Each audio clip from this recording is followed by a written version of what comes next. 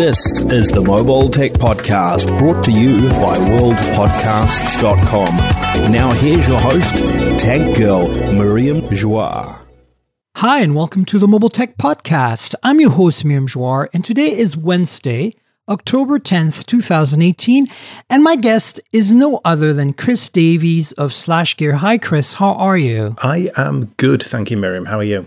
I am great. We're both freshly back from New York City, where we attended the Made by Google event yesterday. Definitely back. I'm not sure how fresh, but yeah, we are physically present. Well, we're freshly back in terms of time. I'm not sure in terms of bodily function. I'm in terms definitely of not our sure health. about bodily function. No, we're slightly deranged, I think, by all the traveling we do anyway. A little more than normal. Right. So you were there, I was there. It was an interesting announcement. There's obviously some things we can talk about. I think it's pretty well known that by now that to the listeners that most of us journalists have review units. Yes. And we will be reviewing these. We have an embargo. We can't talk about the details of the phone, but we can give you, our first impressions. And I think that's, there's a lot to cover there. So we can do broad brushstrokes, but we can't be the full Bob Ross. Exactly. I think is what you're trying to say. Yes. But we can talk about some of the imaging quality because they were allowed to post photos. So that's kind of exciting, right? It is. I was a little surprised at that, but I think it's kind of indicative of where Google is going this year. It's interesting just how much focus they put, excuse the pun, on the camera, and it does feel a lot like. Thank you for laughing. I appreciate that. You know me. I love your sense of humor. It's my European heritage.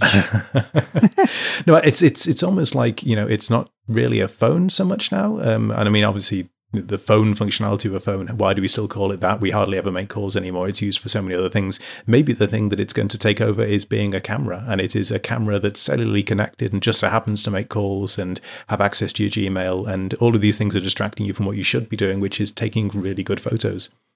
But there is something to be said there, because Android started out way back when Andy Rubin started it. Mm-hmm. I believe, and correct you folks listening can correct me, but I'm pretty sure that I read a story once about how they were frustrated with the user experience on cameras and they decided to start Android. And then it kind of immediately turned into, what made most sense at the time because, of Andy Rubin's involvement with the Sidekick and Danger. But so kind of interesting to me because, I saw this early on. In 2004, I bought a non-smartphone with a camera. It was the Sony Ericsson W800i Walkman phone, which was a slightly cheaper but identical hardware as their CyberShot phone at the time, right? Which was basically a 2-megapixel autofocus. This was the first phone with an autofocus camera that was available readily in the US. And I could see, and the reason I bought it was because I wanted the imaging experience and of course the audio experience of the Walkman because it had an adapter for a headphone and, you had memory card support and things like that for MP3 playback. But I just wanted the camera, and I could see the future where you could carry a camera in your pocket that was also your phone. And more importantly, I was, this thing only had GPRS and I was using it to email photos to Flickr. Flickr allowed you, and I think still does allow you, to email it photos. You get a custom email address as part of your account that you can email to. That's right. Yeah. And so I did that for many years. And, eventually changed phones to like a Nokia Symbian phone with a decent camera as well. But my point is I could see the writing on the wall. And I'm really not surprised. I think the mainstream has definitely caught up. I think if you ask the average person on the street today, what are the, say, top 3 things that your phone needs to be good at? And I'm pretty sure most of them will have camera in their top 3, right? Absolutely, yeah. And if you talk to the phone companies, they're very aware of that. The research they do, they all say, camera is the top, usually, factor that people make their buying decision based on. And yeah, I mean, it's become a game changer. I can remember how exciting it was when you first got a camera on a phone. In my case, that was a Sony Ericsson T68i. Though actually, I think yeah, and it was an optional camera, wasn't it? It was. It plugged into the proprietary port at the bottom. I had that phone too, but I only got the accessory kind of after the fact. Once I'd retired the phone, I bought it on eBay about 10 years later. Oh, right. It's just funny, to try isn't it? The nostalgia thing. You have to kind of give it a go. Yes. Yeah, I did. It's great. But it's interesting you're talking about that Sony Ericsson camera phone. It reminded me, at one point I was very gung-ho about the Samsung Galaxy camera. I don't know if you remember that. I do remember that. Yes. Oh, yeah, I had a review on it. Coming at it from a very different angle, from the complete opposite angle, rather than being a phone that happened to be a really good camera. It was a camera that was connected. And that, at the time, seemed like a really good idea. And unfortunately then, it kind of fizzled out, and I guess I think maybe it was a little too early for this, for data plans where you could have multiple devices attached to the same data plan. So, if you wanted a data plan for it, you'd need to subscribe to a whole new line. And I think there were a number of issues. I think for me, what it was it was bulky. That's true. Imaging performance actually wasn't that great. It was basically a very cheap point-and-shoot engine drafted onto an Android mini tablet. It had touch width and all that heavy-handed, Samsung stuff at the time. So I feel like they were, just like the Note, they were very, they were early kind of in that idea. Yes. It just didn't catch on, whereas the Note did. And I honestly think at the time when I was carrying it, I was thinking to myself, like, I wish my phone could do this. And so, like, do I really need a second device? What I thought was more interesting that is about a year or two after that, Samsung launched one of their NX series cameras. I think the interchangeable lens. Yes, maybe the NX 100, perhaps. I can't remember which one it was, but it was an Android based. Right. And that, kind of, they only did a one-off, and that to me was like, okay, yes, if you do a mirrorless camera, which is a purpose-built camera, I can kind of see the point, because the imaging performance at the time of a mirrorless wouldn't even, like, you couldn't even get a phone to be remotely in that league back then, right? No, absolutely. But now you are. I mean, now you can get a phone like the P20 Pro, the Pixel 3, 3 XL, and who knows what else is coming. But at least those, in my book, are probably getting close to the territory of like an RX 100 series from Sony, Yeah, no, I agree. And it's incredible when you think about it, because the sensor size, the lens, I mean, everything is so much worse in many ways, performance-wise. It's a much bigger challenge, when you're making a camera. I'm not saying that I could go out and compete with Canon in my shed, but if you're making a dedicated camera, you can have something which is much, much larger than a phone, which has a bigger battery than a phone typically, and people sort of accept the ergonomic compromises that come with carrying a regular camera.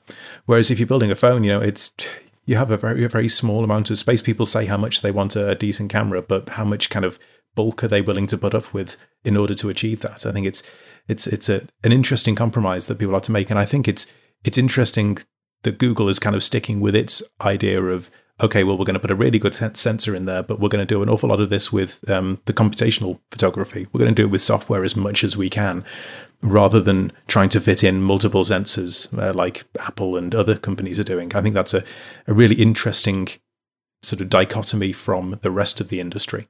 Yeah, and I think it's honestly the future. I think that there's still some merit from having multiple maybe lens types on your phone, like a wide angle, a zoom, because those are hard to replicate in software still. But I feel that Google is, kind of pushing forward with computational photography and, slowly eating away at the kind of mid-range camera universe, like dedicated camera universe, like point and shoots and maybe entry-level DSLRs like the Rebels and entry-level mirrorless cameras. Now, of course, those cameras still have the advantage of glass and large sensors, but what I'm constantly struggling with, Chris, and I know we're going away from Google here, but we'll regroup and come back, and this show is all about tangents, and we're having a really great discussion. So what I'm kind of puzzled by is why we're not seeing Nikon and Canon adopt this computational stuff for their DSLRs at the high end. Imagine all this glass and sensor and then throw in the computational stuff on top of it. I do wonder if it's just a combination of old school thinking and just not having that expertise on hand. I think Google and other companies, other phone companies doing computational photography stuff are have been working on it for some time and, have been dedicating a lot of money into it. And, it takes a lot of things like, the machine learning to teach the algorithms that do like background deblur without having two lenses, that kind of thing. And I guess that is just a very different kind of skill set to the skill set that is required to make a traditional camera. I think, I would be very surprised if they're not looking at it and working on it. I mean, I would really hope for their sakes that they are. But I think also it probably is just taking a lot longer than we think. Interestingly, when I was visiting the Leica headquarters in June or July, part of a Huawei trip to Europe, where we kind of learned more about the P20 Pro at the time, I asked them that question, and they actually told me, the Leica folks, that they're extremely seriously working on computational photography for their bigger, more expensive, dedicated, traditional Leica cameras.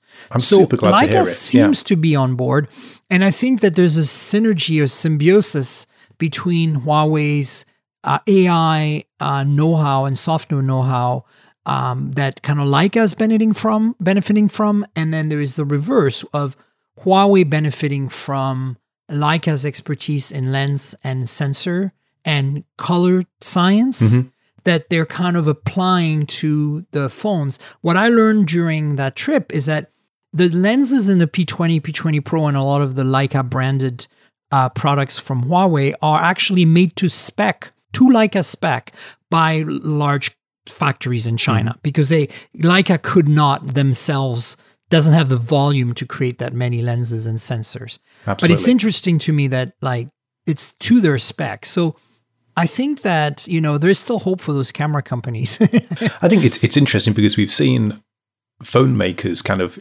cherry pick the best of the camera companies, the people like Leica and Zeiss and that kind of thing, and put their brands on their phones to kind of give them a halo of sort of authenticity when it comes to photography. And I wonder if at some point we're going to see the reverse happen, and it'll be a Leica camera or a Canon camera or a Nikon or something powered by Samsung or powered by Google or, there's something that kind of people have been talking about recently on Twitter a lot is this idea of, would it be great to have a camera that was running Google Photos? And I think that's a really fascinating idea. This idea of having a cloud connected computational. Totally is what I want.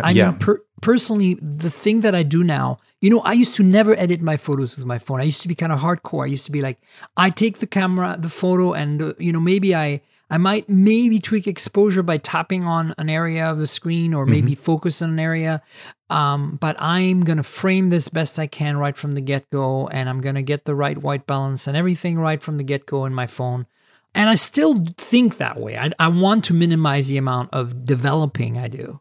But now I actually do developing on almost every photo I take. Almost every photo I take with my smartphones go through Google Photos or Snapseed these days. And it's not for like filters or kind of like artistic expression. It's more like, oh, hey, I can tweak this and just, I'm kind of basically pulling out more information from the data I have, because there is so much data there that hasn't quite surfaced yet. And I find that the pixels have been the biggest, the cameras on phones that have given me the most to play with. They seem to capture so much more data than other phones. And I can, edit quite a bit and kind of without, completely destroying the image quality. You know what I'm saying? I do. And I think it's one of the kind of the pleasures of something like Google Photos, which makes it so easy to kind of experiment with something and then be like, okay, yeah, no, I'm just going to go back to what it was. Or even better, when it does something to your photo, whether that's applying a filter or changing the auto stuff, yeah. And sometimes, it presents you with something and you check it out and you're like, no, actually, maybe not that. But, sometimes I look at it and I think, yeah, actually, this is good. Amazing. I like this. Exactly. I'm going to save this. And it's just, it's funny talking about Google Photos, because this past week, obviously, I've been thinking about it a lot because it was the one positive thing that span out of Google Plus. And obviously, Google just announced that they are going to sunset the consumer version of Google Plus. And that got me thinking about how I think actually Google Photos could be my favorite Google product of all.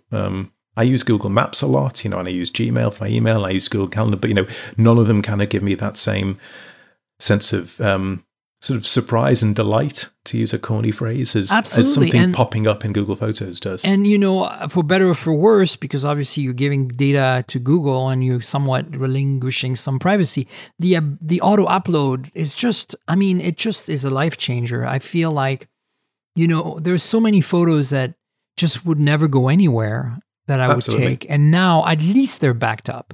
And at least I might revisit them. Even if I don't, use them right away. And that's really changed my life. So regrouping a little bit of conversation, because, everybody's on the edge of the seats. They all want to hear about the phones. And we've been totally teasing them. I know we're terrible. We're like, I don't know, what is it now? Like, we're like 17 minutes in, we haven't mentioned anything about the event or the devices. No. We're bad people. Terrible people. But this was a really good conversation. I want to get your thoughts on the actual event itself, like the actual keynote, if you want to call it that. Within the context of the end of Google+, the recent privacy kerfuffle, but also in the light of all these leaks around the Pixel 3, Pixel 3 XL, and how it seemed like this presentation was great. It was clearly people worked really hard on it, but it felt like we were just ticking boxes, right? We're like, oh yeah, this, not really kind of like, there was nothing that put me on the edge of my seat or got me really excited because I felt like we knew everything. And that was, because of that, it felt like it was a weird keynote to me. It did. It was obviously going to be tough for them because so much had leaked, and not just so much had leaked kind of in the week running up to the events. Things had leaked, months beforehand. And it did kind of feel like, they took the phones out and it was like, okay, okay, we've seen those. And it became a checklist of, had we seen this before? And yes. And then, they were their own worst enemy in a sense because, the day before that tweet and sort of giving that idea, that hint of, we've got a surprise for you. And then that just didn't really pan out into anything. So it was a very polished event, but it was very much a sort of a confirmation of what we'd already seen rather than anything super dramatic. And it did make me wonder, is there a better way that they could have handled that? Could they have, rather than sort of take this idea of, well, we're just going to kind of ignore it generally and announce things as if you hadn't heard about them. Could we maybe say, well, okay, look, people have been talking about these phones for 2, 3, 4 months now, even though we've seen just about everything there is about them. People are still excited. People are so excited.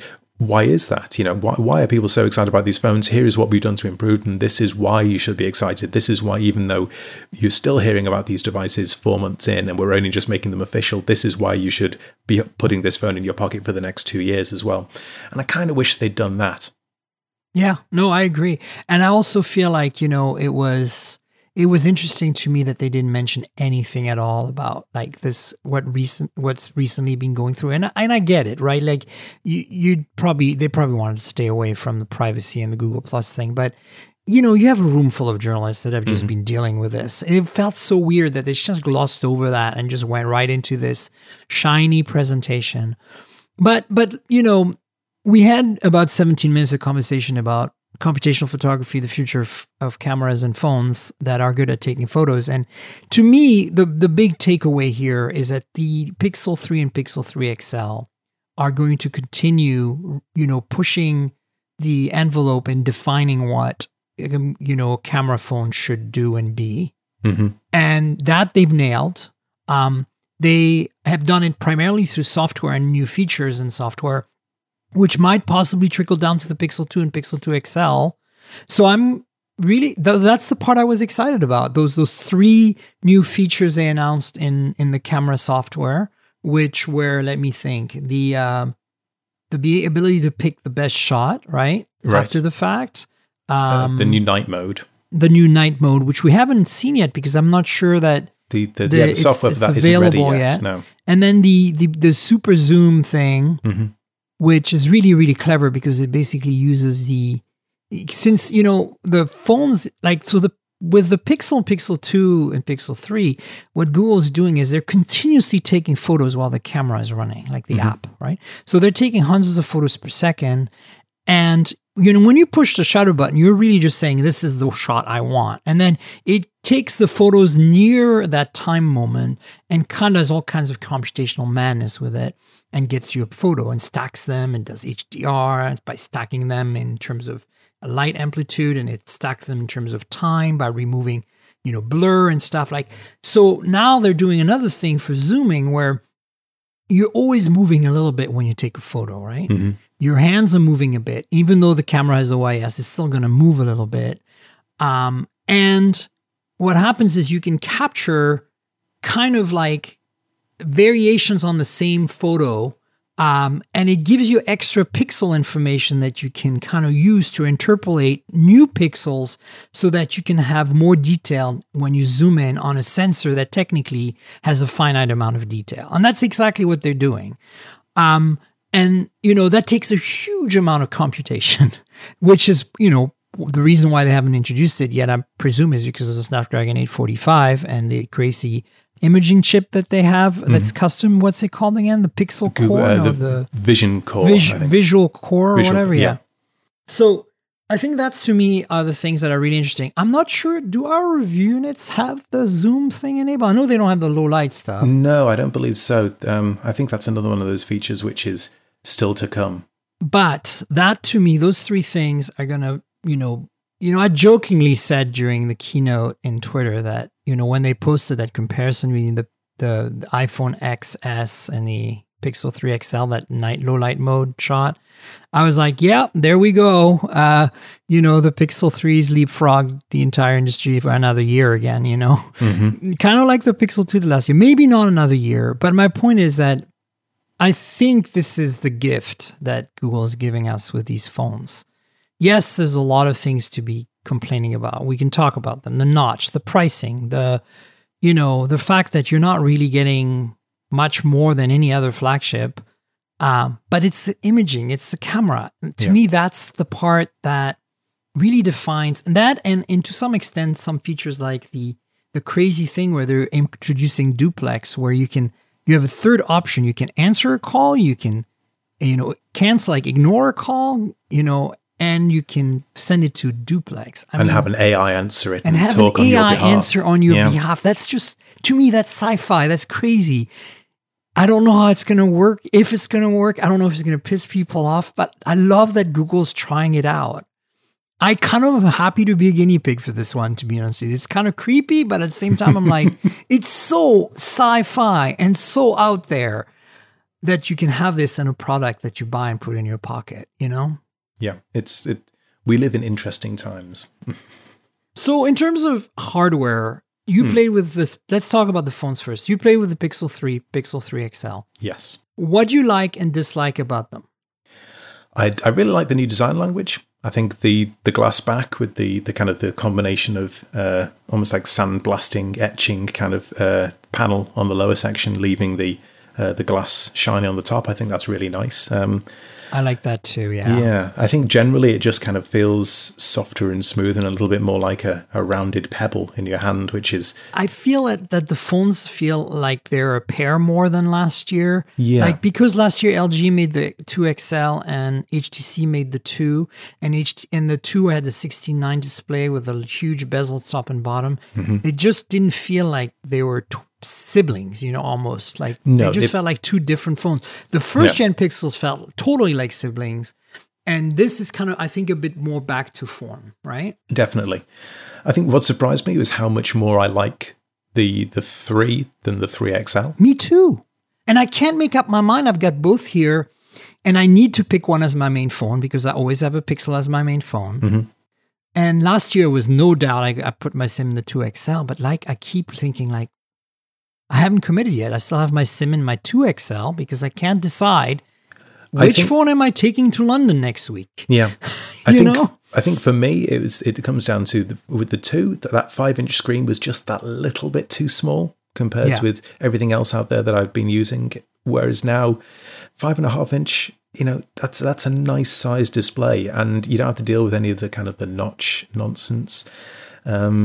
It feels so great in hand. It's like the perfect size phone. This combination of the size and the kind of the design and the construction. It feels nice. the last 3 phones that felt like that to me, 4 maybe, are the iPhone 10 and 10s. Mm-hmm. They're the smaller one, right? Right. That's almost the same size. Like they just feel so great in hand. They fit in your hand really well. The Essential phone. Yeah. And then the P20 Non-Pro, which has kind of a twin in the Honor 10. Mm-hmm. Those 4 phones to me, and I'm including the Pixel 3 as the 4th, are kind of like the perfect size for my size hands. Yes. Yeah, and obviously all of this kind of comes with a disclaimer that, your hands are probably different to my hands. And I can always sit on my hand to make it feel like it's your hand, but it's then I drop the phone. But yeah, I think, I'm looking at the XL now and I'm thinking it's just that, is it just that little bit too big? And I think that the fact that you get all of the same features in that's the other 3. thing. As the only thing you're compromising on, the battery is a little bit smaller and 1080p, but whatever. Yeah, and which I'm kind of over phone resolution. Oh yeah, wars. I honestly, my eyes are not good enough to see the difference between 1080p and Quad HD. Like on the Samsung phones where they all run at 1080p even though the screen is 2K, and you can set them to run at 2K. I always leave them at 1080p and I can't tell the difference. My eyes are just not good enough. So, it's interesting to me that the 2XL that I have, that's my main phone, and then the 3XL are almost to the millimeter exactly the same size. Yes. Yet the 3XL looks massive to me somehow. It does. The proportions are kind of weird about this phone, of the screen particularly. I think notch. We have to talk about it. I know it's been hashed to death. This is a horse that's so dead that we're beating bones right now. Yes.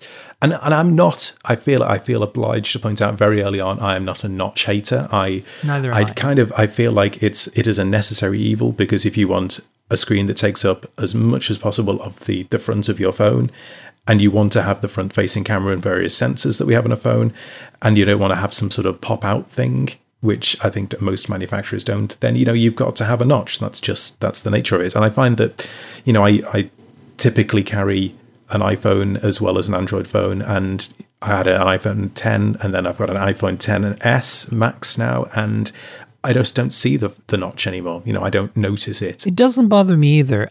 This one just seems so out of proportion big. It's weirdly deep. And I think that it's funny, on Twitter, Google was kind of having a conversation with someone who kind of asked about the notch and hiding it, and asking kind of, why did you do that?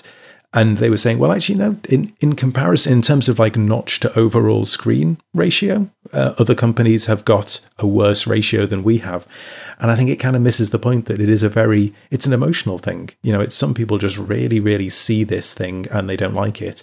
And the shape of it and the depth of it is just, it looks weird. I think part of it also is that the indicators on either side, like, the battery indicator, all the icons are not, on most notches, they fill that strip of screen, right? That's very true, yes. But here, they're kind of like floating in this empty space of strip. Mm-hmm. And it's kind of it's a proportion issue. And the other thing to me is, in the developer options, you can, on Android Pie, if you have developer build installed, you can actually turn off the notch on the Pixel 3 XL. Right. A few folks did it on Twitter. Just go and look on Twitter. And it instantly looks better. Yet you're wasting screen, because this mode doesn't just, keep the icons on the top left and right of the notch and make the background black. It actually just kind of ignores that part of the screen completely. Yes. Which basically means that you're just completely wasting some OLED by never turning it on. Right. Which is very odd. But I might go with the Pixel 3 XL and turn off the notch, basically, at this point. Interesting. You see, I kind of feel like if you're going to do it, embrace it. Yeah. And I think, and adding to that kind of, because obviously that developer mode was never really intended for that. It was just to kind of give developers this, this idea of what the notch would look like. And so as far as I can tell, it doesn't actually, when you turn it on and kind of hide the notch, it doesn't give you any more, like you don't get a full band of notifications across the top. It will cut off as if the notch was still there. I just feel it's it's people looking desperately for a solution to that. And I guess I kind of feel like, you just have to say, well, okay, if I want this bigger phone, I'm just going to have to deal with Google's decision this time around.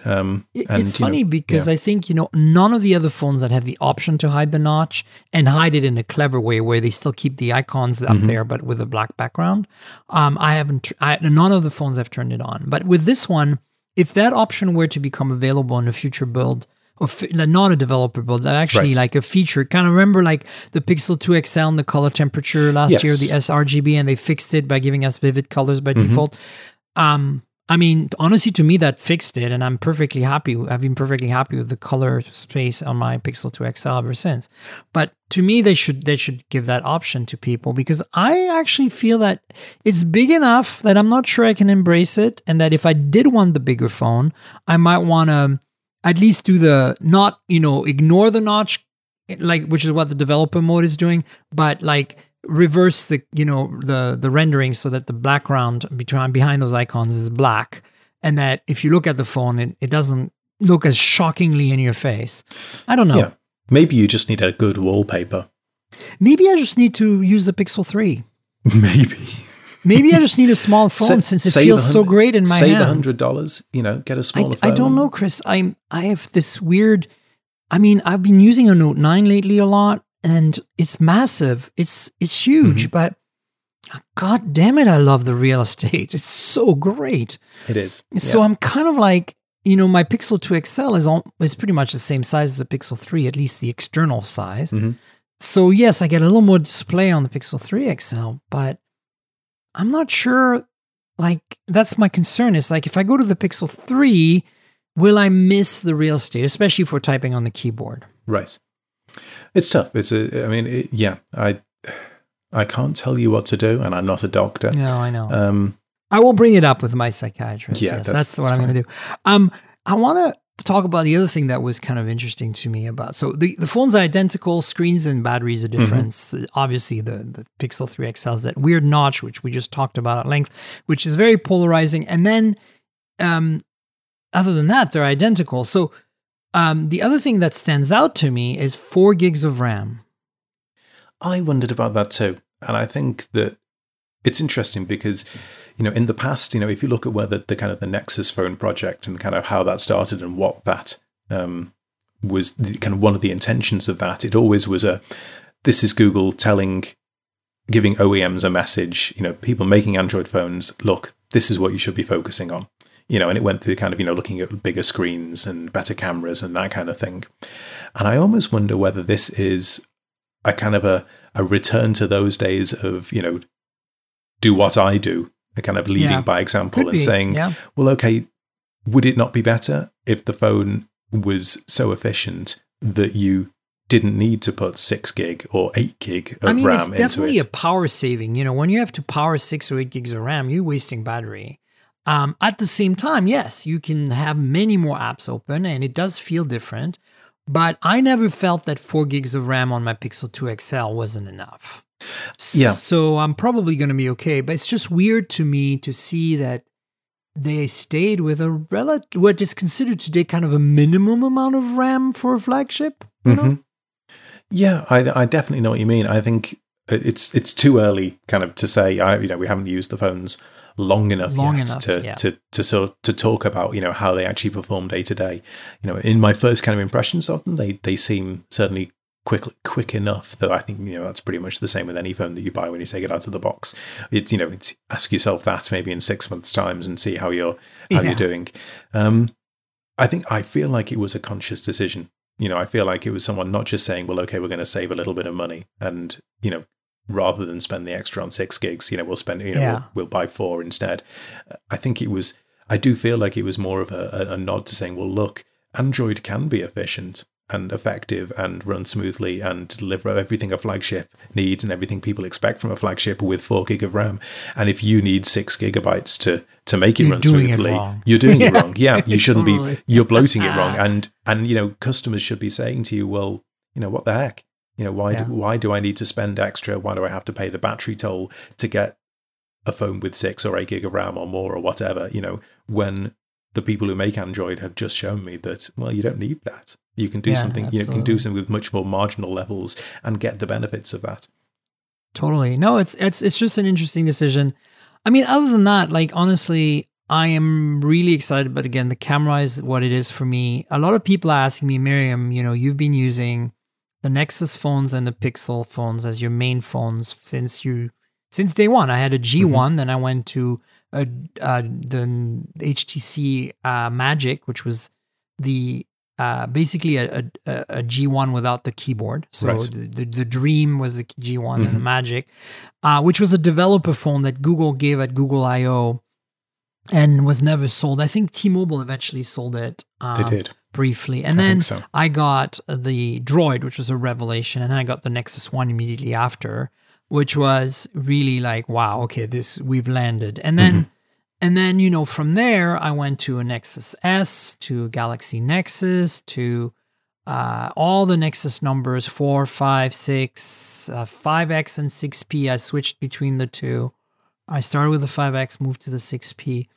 And then, of course, the Pixel, I had the XL, now I have the 2XL, and then the 3XL with the 3. I don't know, I haven't figured it out yet.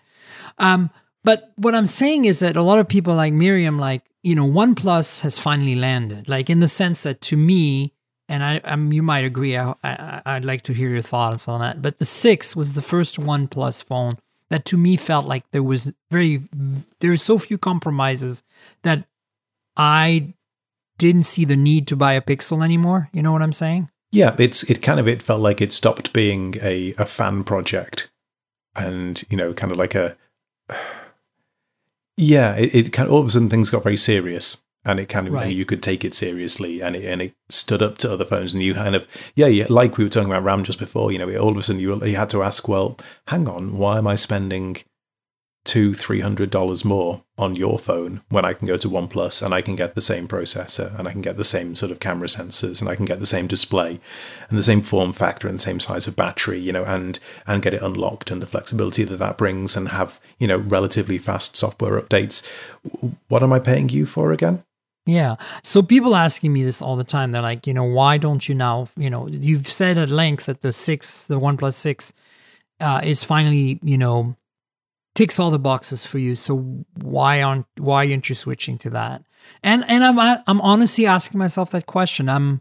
It's a tough one to answer. I think my big answer is computational photography. Even though the OnePlus 6 takes great photos finally, it's just the baseline of great.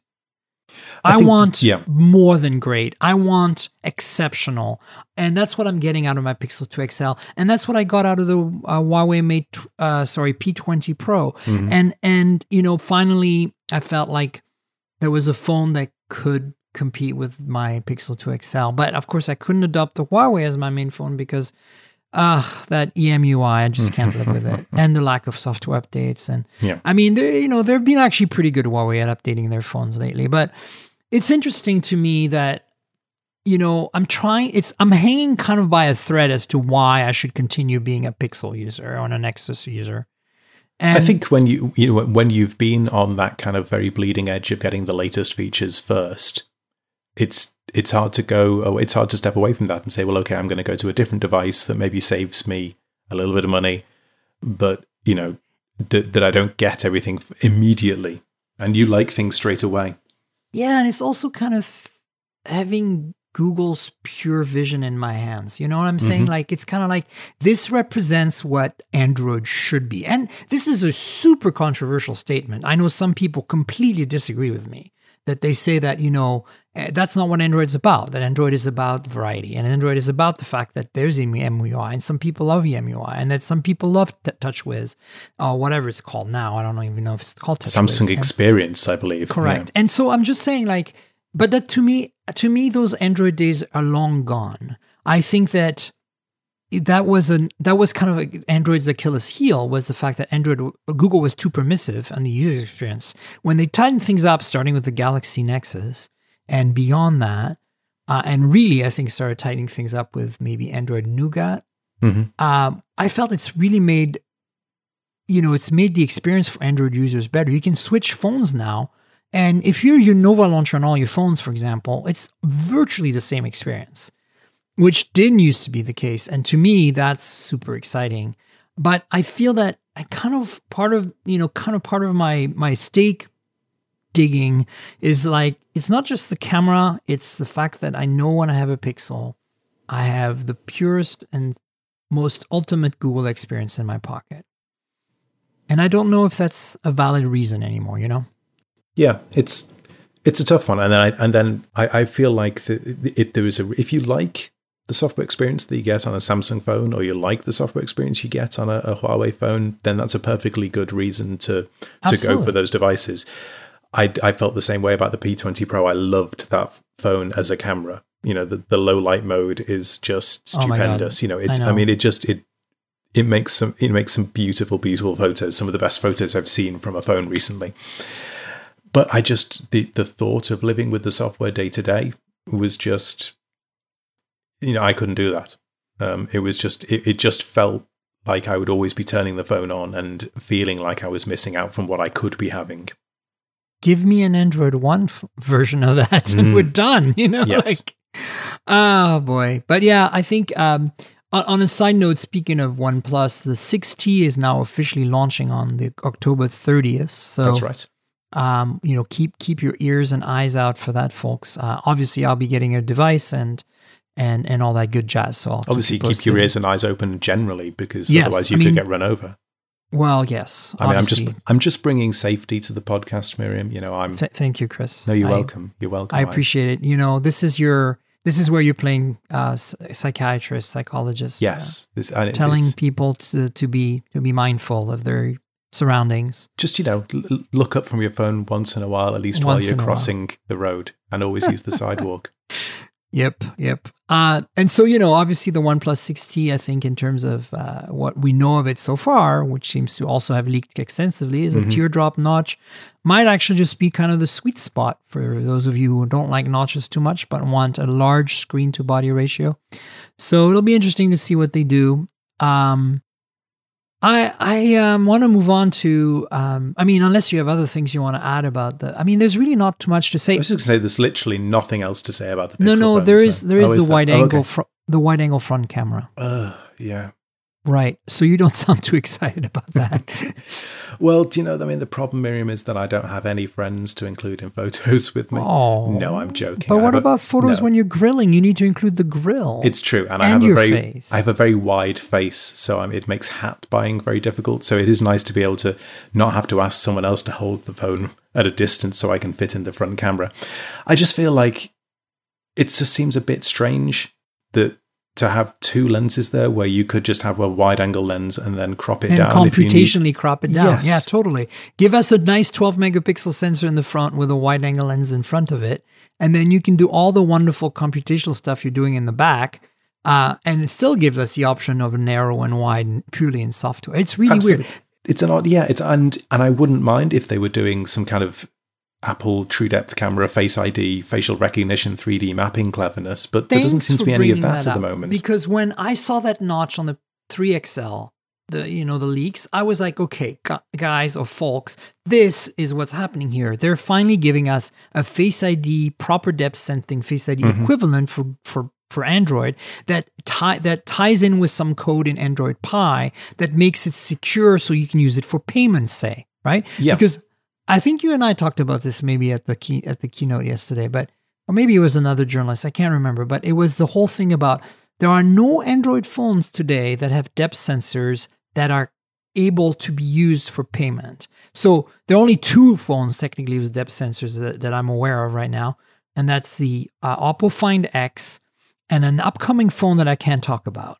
Right. And as far as I know, neither of those two phones, they can unlock your phone really more securely than any other face identification system on any Android phone that normally just uses purely the camera. Right. Or the iris, like the Samsung's. Yeah. But they cannot be used for payment. Mm-hmm. What's up with that? It's a really odd situation, and I don't get it. And it's weird because if you look at what Google has also been developing, if you look at all the work they did with Project Tango and all of that, they have the kind of the multiple cameras doing interesting 3D spatial stuff. They have that 3D mapping stuff. Yeah, absolutely. It's definitely not beyond them.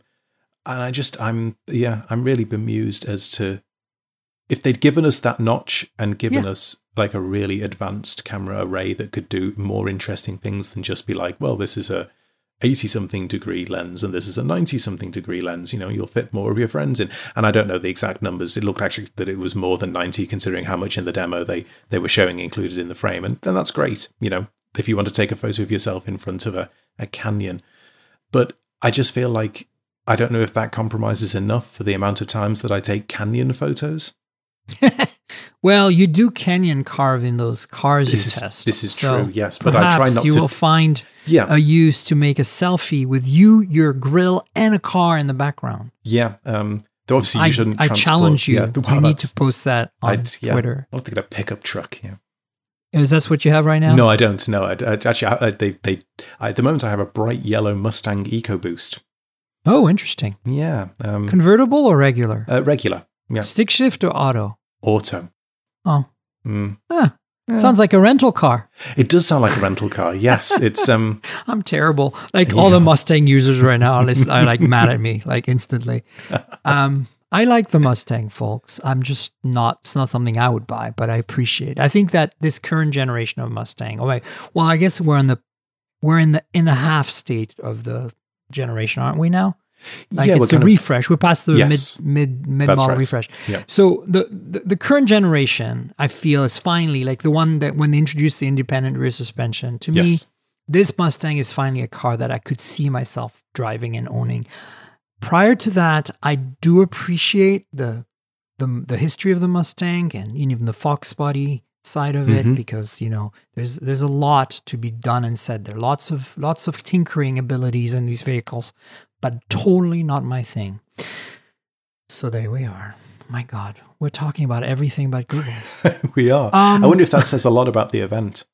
Well, let's talk about the Slate, because I am conflicted with that thing. And it seems like, at least from the headline of your story, which, by the way, I'll put in the show notes, like along with all the stories that Chris wrote about the event, you seem conflicted about the Slate as well. I still am. And it's funny because I tried it and I wrote about it, and then I went and spoke with some of the people who, from both the Chrome OS team and the kind of the hardware team that had worked on developing it, and talked with them about some of the decisions that they've made and the reasons for it, and kind of got a little bit more certain and also a little bit more confused at the same time.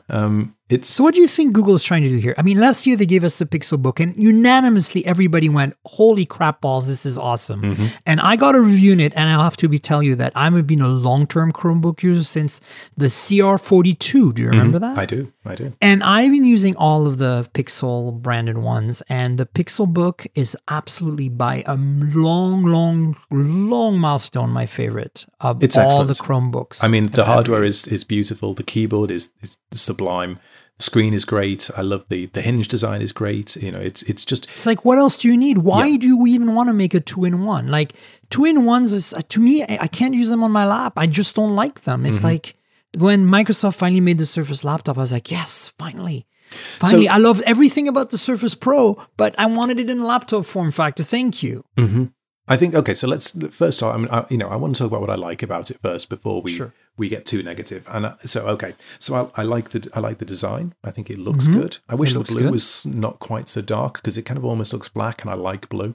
I think it's very, it's very thin, which is nice. I think the screen looks beautiful. That 3K by 2K res is, very nice. The keyboard is it borrows some of the tech from the Pixelbook keyboard, which is great. I wish that they'd kept the square keys. Yes, it felt very close, the trackpad and keyboard, to my Pixelbook. Yeah. But the round keys are weird. And yes, they had this whole explanation on how it's easier to not accidentally hit other keys because there's more space around them or whatever. But it just seems like a cosmetic gimmick. And it's not a bad thing. It's not wrong. I just find it weird. Yeah. And funnily enough, that's actually what the hardware team, the guy, said to me. I can't remember his name offhand, which is awful. But he basically said, if you look at kind of a key design theme that Google has. It's, at the moment, it's really pushing that circular thing, the circular G logo, the circular icons. Yeah, and this is kind of another, they wanted it to look jaunty and circular, which is fine, but I wonder whether, there is a time for squares. And sometimes that time is when you're typing. At least they didn't make the trackpad circular. That would be interesting. Or star-shaped, maybe. Yeah. It's like the Apple mouse, the puck, remember? Yes. Yeah. Now I kind of want to see that. Oh, goodness. I mean, to me, the thing that I don't understand why Chrome OS on a tablet. Like, I know they're not the first to do it. Like, what is it? Acer or whatever did it first. And it's just like, no, like what makes Chrome OS so awesome is it gives you desktop experience, a mouse, meaning a trackpad, meaning a keyboard. And yes, you can touch the screen on the Pixelbook, and I do sometimes. Sometimes I use it as a tablet and I scroll through because I'm watching YouTube videos or something. It's fine, but like most of the time, you need the keyboard and trackpad to make Chrome OS a valid experience. So why even make a device where a $200 keyboard is optional? I think it's, having again talked with some of the guys from the Chrome OS team, it's interesting how they've changed Chrome OS to kind of make it more tablet friendly. And they talked a little bit about that during the keynote, and I was like, okay, whatever.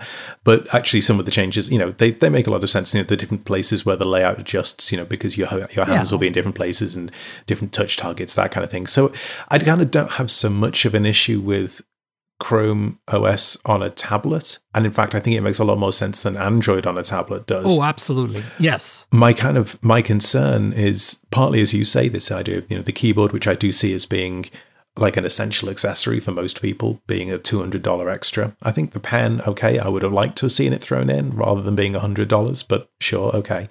Fair enough. Just the kind of the range of pricing that we've seen, starting, okay, that the headline price of $599 gets you a Celeron.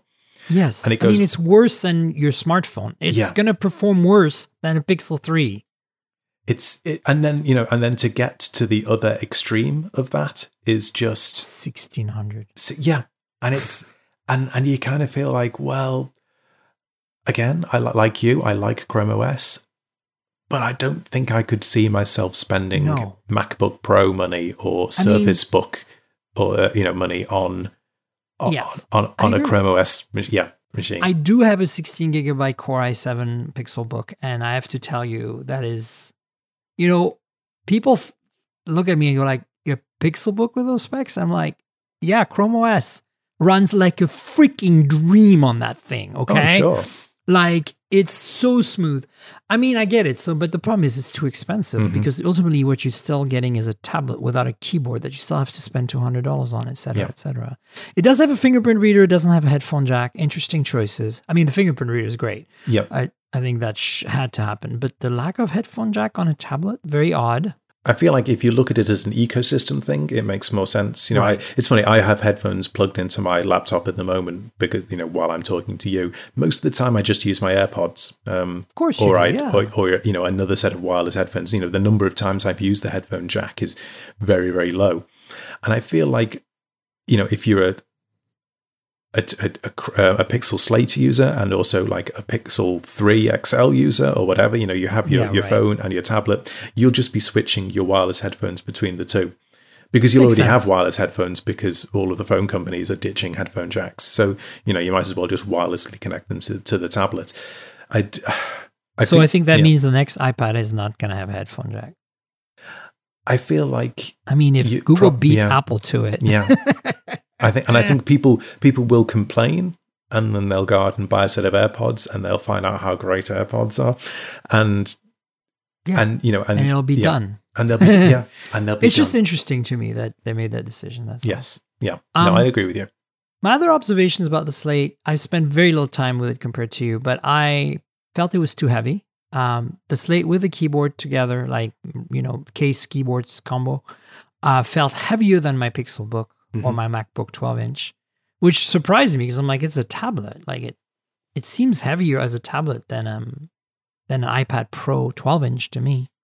It's Yeah, I mean, I didn't have an iPad Pro 12-inch with me to sort of compare them. I think what I can say is that the balancing of the weight on the Pixel Slate has been really nicely done, and that's something else they were talking about. They decided that it's been evenly balanced across it, so there's no sort of heavy point. If you hold it from the left side, it's not kind of being weirdly weighted on the right side or vice versa. And also they've been very careful with the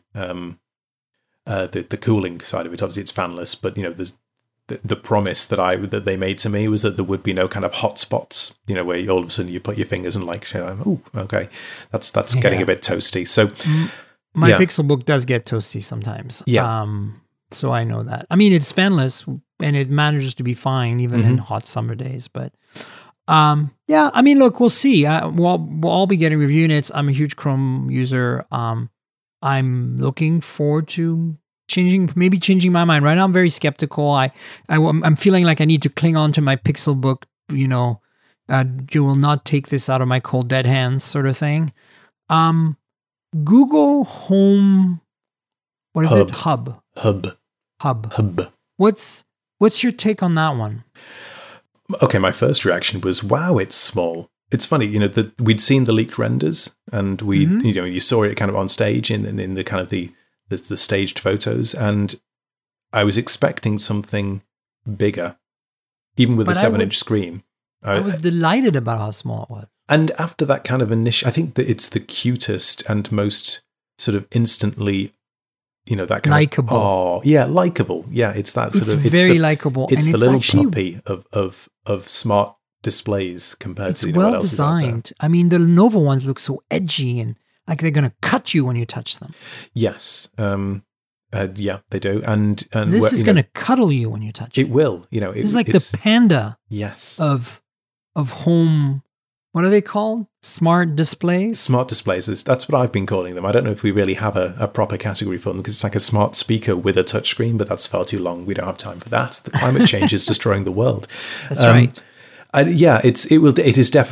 is the smart display which will show you a cute video of puppies and then soak up your tears as you sob with happiness. It's that fabric cover is really nice, and the colors are just fabric. Yeah, will soak up your tears. I see what you did there, Chris. Thank you. That's very good. Thank you very much. I'll be here all week. Release the veil. They have made them.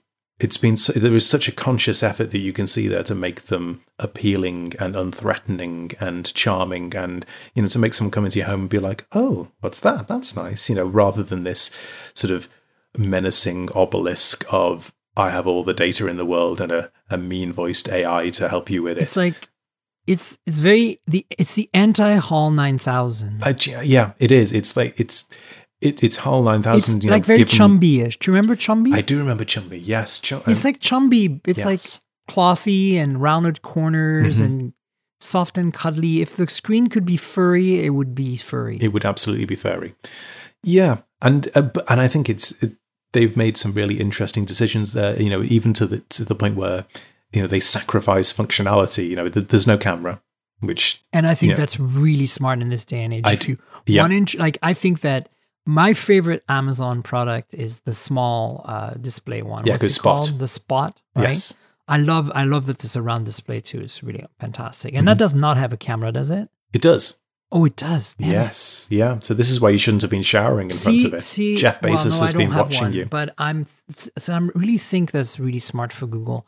The price is really good too, $149. Yes. I think the fact that there's a physical mute switch on the back, so you can turn off the mic, and there's no camera. To me, all those things combined, and the cute design, and the fact that it has a screen, which can really be useful. Sometimes when you're talking to the AI, to Google Assistant, I love my Google Assistant. She's so freaking smart. She knows so much about me and makes my life so much better.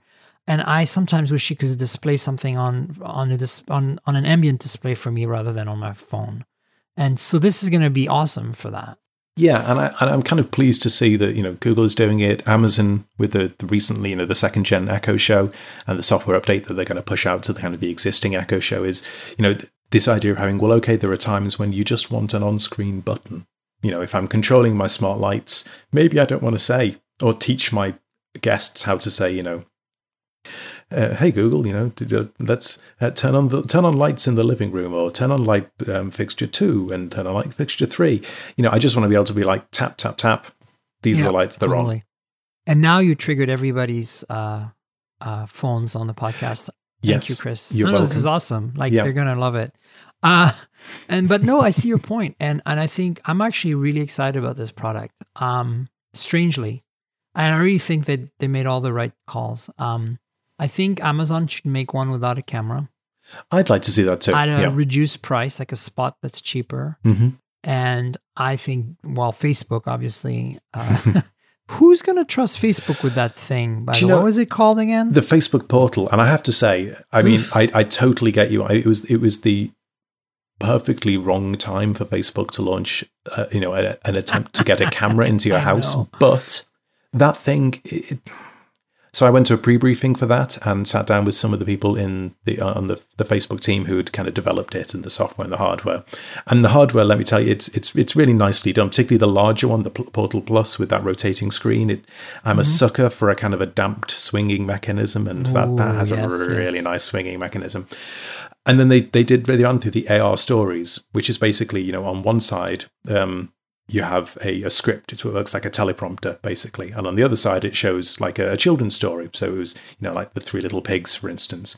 And then it overlays, the person telling the story. You can see their face at different parts of it. So you can be, at one point you're a pig, and at another point, you're the big bad wolf, and it overlays onto your face, and and does all the graphics and everything, and the sound effects. And we had a room, well, 2 rooms, because I was chatting with someone on another portal on another room. 2 rooms of adults roaring with laughter. It was hilarious, just, people pretending to be the wolf and trying to outdo each other, on how ridiculous could this wolf be. And I don't know if the Facebook team had been drinking. I know I hadn't, but it was a lot of fun. And they've said that, publishers have been very upbeat about it. And also, they're looking at kind of bringing in more titles aimed at adults. I don't want to say adults titles, because that's a different type of video call, but titles, sort of AR titles aimed at adults to kind of do this, because it's good fun. And then I kind of run up against the fact that it's good fun, but it's also Facebook. Exactly. So that's my point. It's like, I'm sure the hardware and the software is awesome. I know who worked on the software. Itai Fonchak used to work with me at Pebble. He's one of the folks on that team, I believe. And I'm like, if it wasn't associated with Facebook, it would be such an easier pill to swallow. If this was a Google product or an Amazon product, I think it would fly much better. It would. Anyway, so I'm excited about the Google Home Hub, and there's a bunch of integrations with third parties, which seem to be a little beyond the Nest stuff, which I think Google is still very weak on. I actually have Amazon Echoes in most of my rooms to control my smart home, and I have Google Homes in most of my rooms to talk to my assistant. It's kind of like I have like this kind of dual lifestyle of assistants, because one does my home automation and the other one does everything else. So, well, nobody has just one butler, do they? I mean, you always have to have, if you're going to have a staff, Valley, you need many more. Another thing I wanted to briefly talk about before we quickly go to some quick news items are the fact that the Pixel 3 and 3 XL have wireless charging and now have a stand, the Pixel stand, that you can use to charge them wirelessly, and it's a nice integration. It actually turns your Pixel into essentially a mini Google Home Hub while it's docked.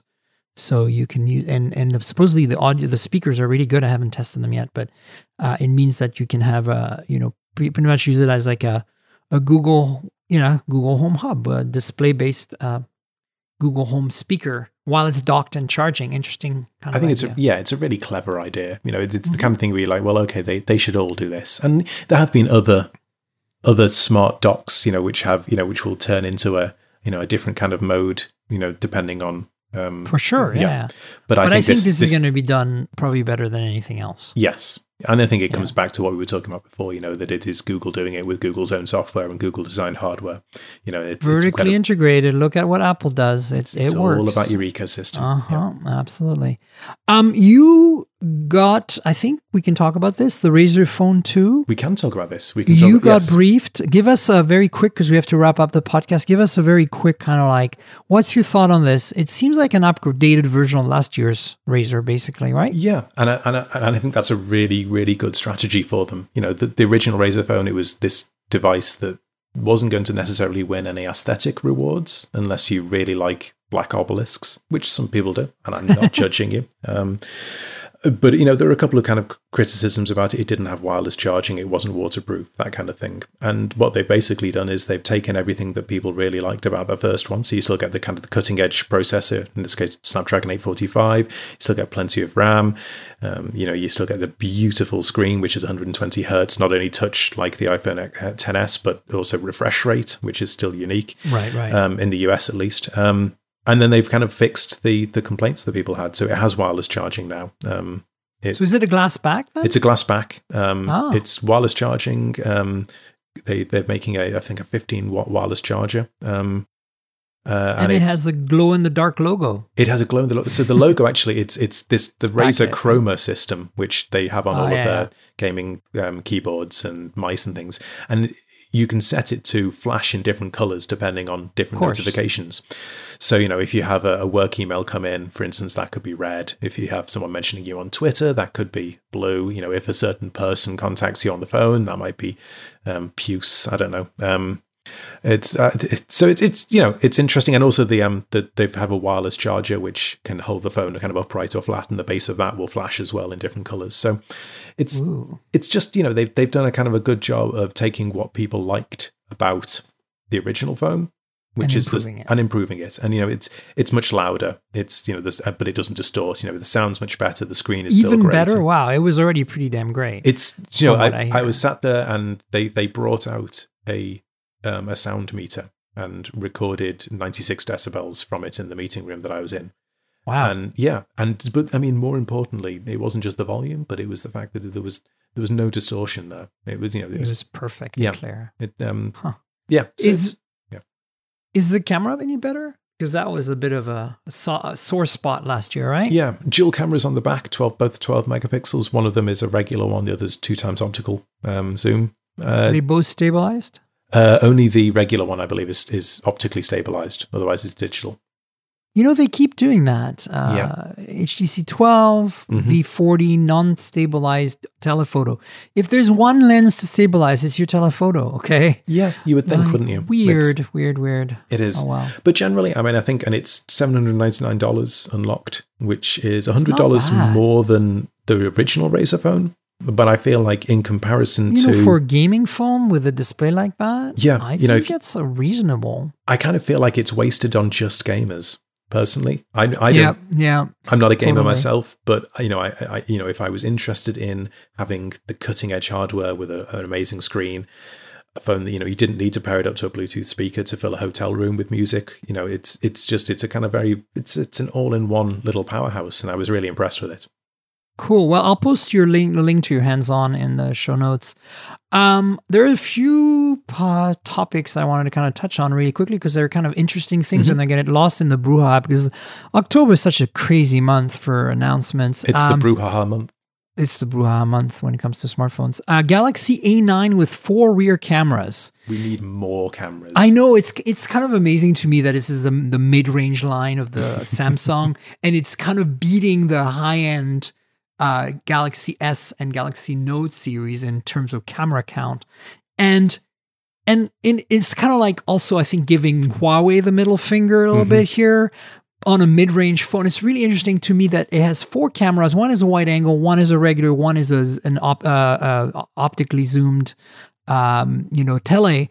But the fourth one is completely unnecessary. It's for depth. Like, why don't you use one of the other 2 for depth? And here's my cynical thinking, that it's cheaper to get 4 and accommodate 4 sort of mid-range, more affordable sensors and lenses than it is to get 2 or 3 good sensors and lenses that can kind of do multiple things that, you know, that those 4 are doing. Completely right. Maybe I'm being cynical there, but I kind of feel like, you know, if they can afford to do it on an A series phone, something has to give. Yeah, absolutely. But let's, I'll put a link to a SlashGear story. I think it's interesting I think the A series is a bit underrated. I think they're pretty cool phones. They are. We don't get many of them in the US, but if you're in Europe, you're already well familiar with them. So yeah. Andy Rubin is talking about making another smartphone, and that it would be able to automatically reply to text messages for you using AI. That's what I got the gist of it. You wrote that story, so you want to give us like the 30-second rundown? So this is Bloomberg with the scoop. Mark over there, who is obviously a leak powerhouse. Of course. And what he has heard from sources close to Essential is that they're working on. They scrapped the Essential Phone 2. Right. Sales of the original were dire. Of course. The smart home device has kind of been put on hold at the moment, which is probably not a bad idea. And now they're looking at, well, okay, what can we do which is different and which will help us stand out rather than just fire sales on Amazon?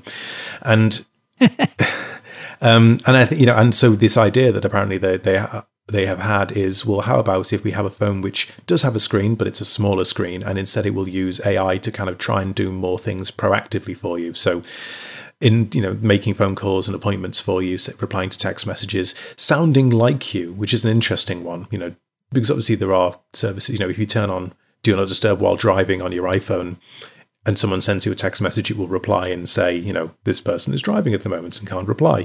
But it doesn't really pretend to be you. It pretends to kind of just be the phone being a helpful co-pilot. So I think there's an interesting idea of there, well, okay, just how close can it get? And, do we want our phones to kind of enter that uncanny valley of this, is this me? Is this Chris? Is this Chris's phone?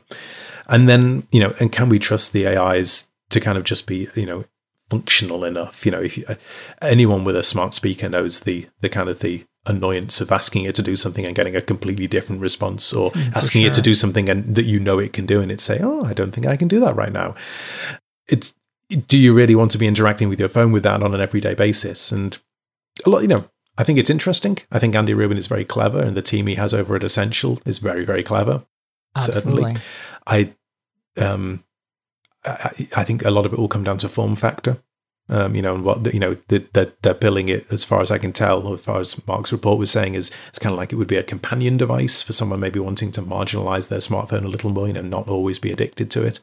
Yeah, I mean, as like a weekend or night going out on the town kind of device. Yeah, maybe, or even if they can do it in some sort of if it was an ear-based form factor, I think that there is an awful lot of interesting sort of work that could be done there that we started to kind of see with Motorola doing with, I can't remember the name of their product now. I remember the earbud one, which was supposed to kind of also be an assistant and just didn't it's really like do her, it. Right? Yeah, and I think that could be really interesting, but I think it will depend on an awful lot of factors which will be difficult to do, and which we have seen even big companies like Google and Duplex, trying to get that to work and try and be consistent. And even when that launches, it will only be able to talk to a handful of restaurants in a handful of locations.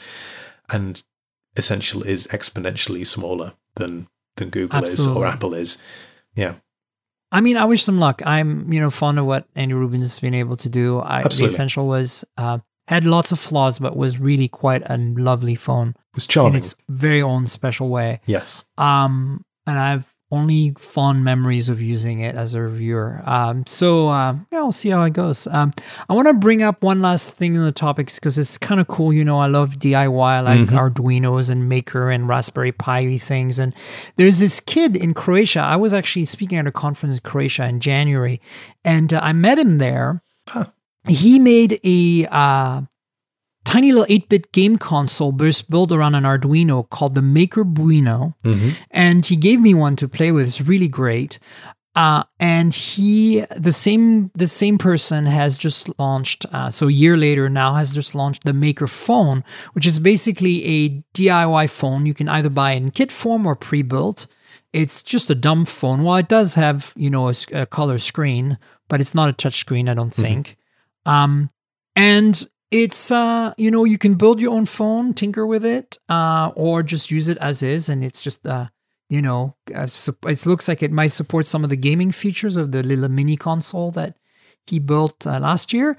So I'll link to an article from Mashable that I found about this. And at first I was like, oh, this is cool. It's another one of those DIY projects. But this kid, he built this really great little console really cheap. And so this is kind of like the next product from him. And once I figured out it was him, I was like, oh yeah, I need to mention this. So yeah, I think it's really interesting, as an example of where these really affordable computer boards like the Arduino and other devices kind of like it, and this idea of, well, okay, if we give people access to a really, really affordable chunk of compute, which is really designed to be extensible as much as possible, what are they going to come up with? And I mean, this is just $89 and you can build it yourself, and so that you can use it as a basis for tinkering if you want. So. And not just, this is okay, well, this is a guy who's made his own phone from an Arduino. This is a guy who's made not just a phone, but a business from it. And, reading that Mashable article that you sent, it's a business that now apparently employs 7 people. Exactly. This is not just like someone tinkering with something in their bedroom, and not that there's anything wrong with tinkering in your bedroom, but, this is a full-on business that is based on this kind of incredible, low-cost, affordable, relatively low compute, but still so customizable and flexible product that, it kind of makes me very excited that we live in a time when people have access to things like that. Absolutely. So I think we should wrap up. I just want to mention to everyone that, of course, Chris and I both have all the Google device. Well, not the Slate or the Hub, but we do have the phones. And, we will be having reviews and more thoughts on it out once we're allowed to talk more about them. But in the meantime, keep an eye on our various social media channels to see some photos taken with the phones. And we'll definitely have a lot more coverage about these devices coming up on the show in the next 2-3 weeks. Thanks for being on the show, Chris. It's really nice to have you again. It is always a pleasure. And do you want to tell folks where they can find you on the internet? Yes, you can find me on Twitter at C_Davies. I write for SlashGear, which is slashgear.com, or on Twitter at SlashGear. Or you can just find me in the street howling. That's true. You're always in the streets howling. Just bawling at the top of my voice. Yeah. Trying to attract the wolves. It's amazing. People have no idea. They really don't. You know where to find me on the internets, folks. I'm at Tankgirl. That's TNKGRL, like the comic book character Tankgirl, but without the vowels. That's also the same handle that I have on Instagram, and you can find me on Facebook and on YouTube, youtube.com/Miriam Jouar, where you'll find a channel that complements this podcast with videos, hands-ons, unboxings, reviews. Subscribe to the channel, subscribe to the podcast. mobiletechpodcast.com is where you'll find the RSS feed. We're also on Google Podcast, Apple Podcast, Overcast, Pocket Cast, Slacker, Stitcher, TuneIn Radio. So subscribe, tell your friends, and I do also want to thank our sponsor, Audible. Audible.com is the place where you go for audiobooks. If you love audiobooks, I really highly suggest you get a subscription. It's a great way to listen to books rather than having to read them if you can't read because maybe you're driving or maybe you're trying to fall asleep. Fun stuff. Audible, there's a link in the show notes. It's audibletrial.com/mobiletech. That's audibletrial.com/mobiletech. If you click through this link and sign up for Audible, you'll support the podcast, so we appreciate it. Stay tuned. We'll have more next week. And Chris, thanks again for being on the show. Always a pleasure. Thank you very much. Bye, everybody. Cheers. Goodbye. This has been the Mobile Tech Podcast with Tank Girl, proudly presented by worldpodcasts.com. You can visit us online at mobiletechpodcast.com.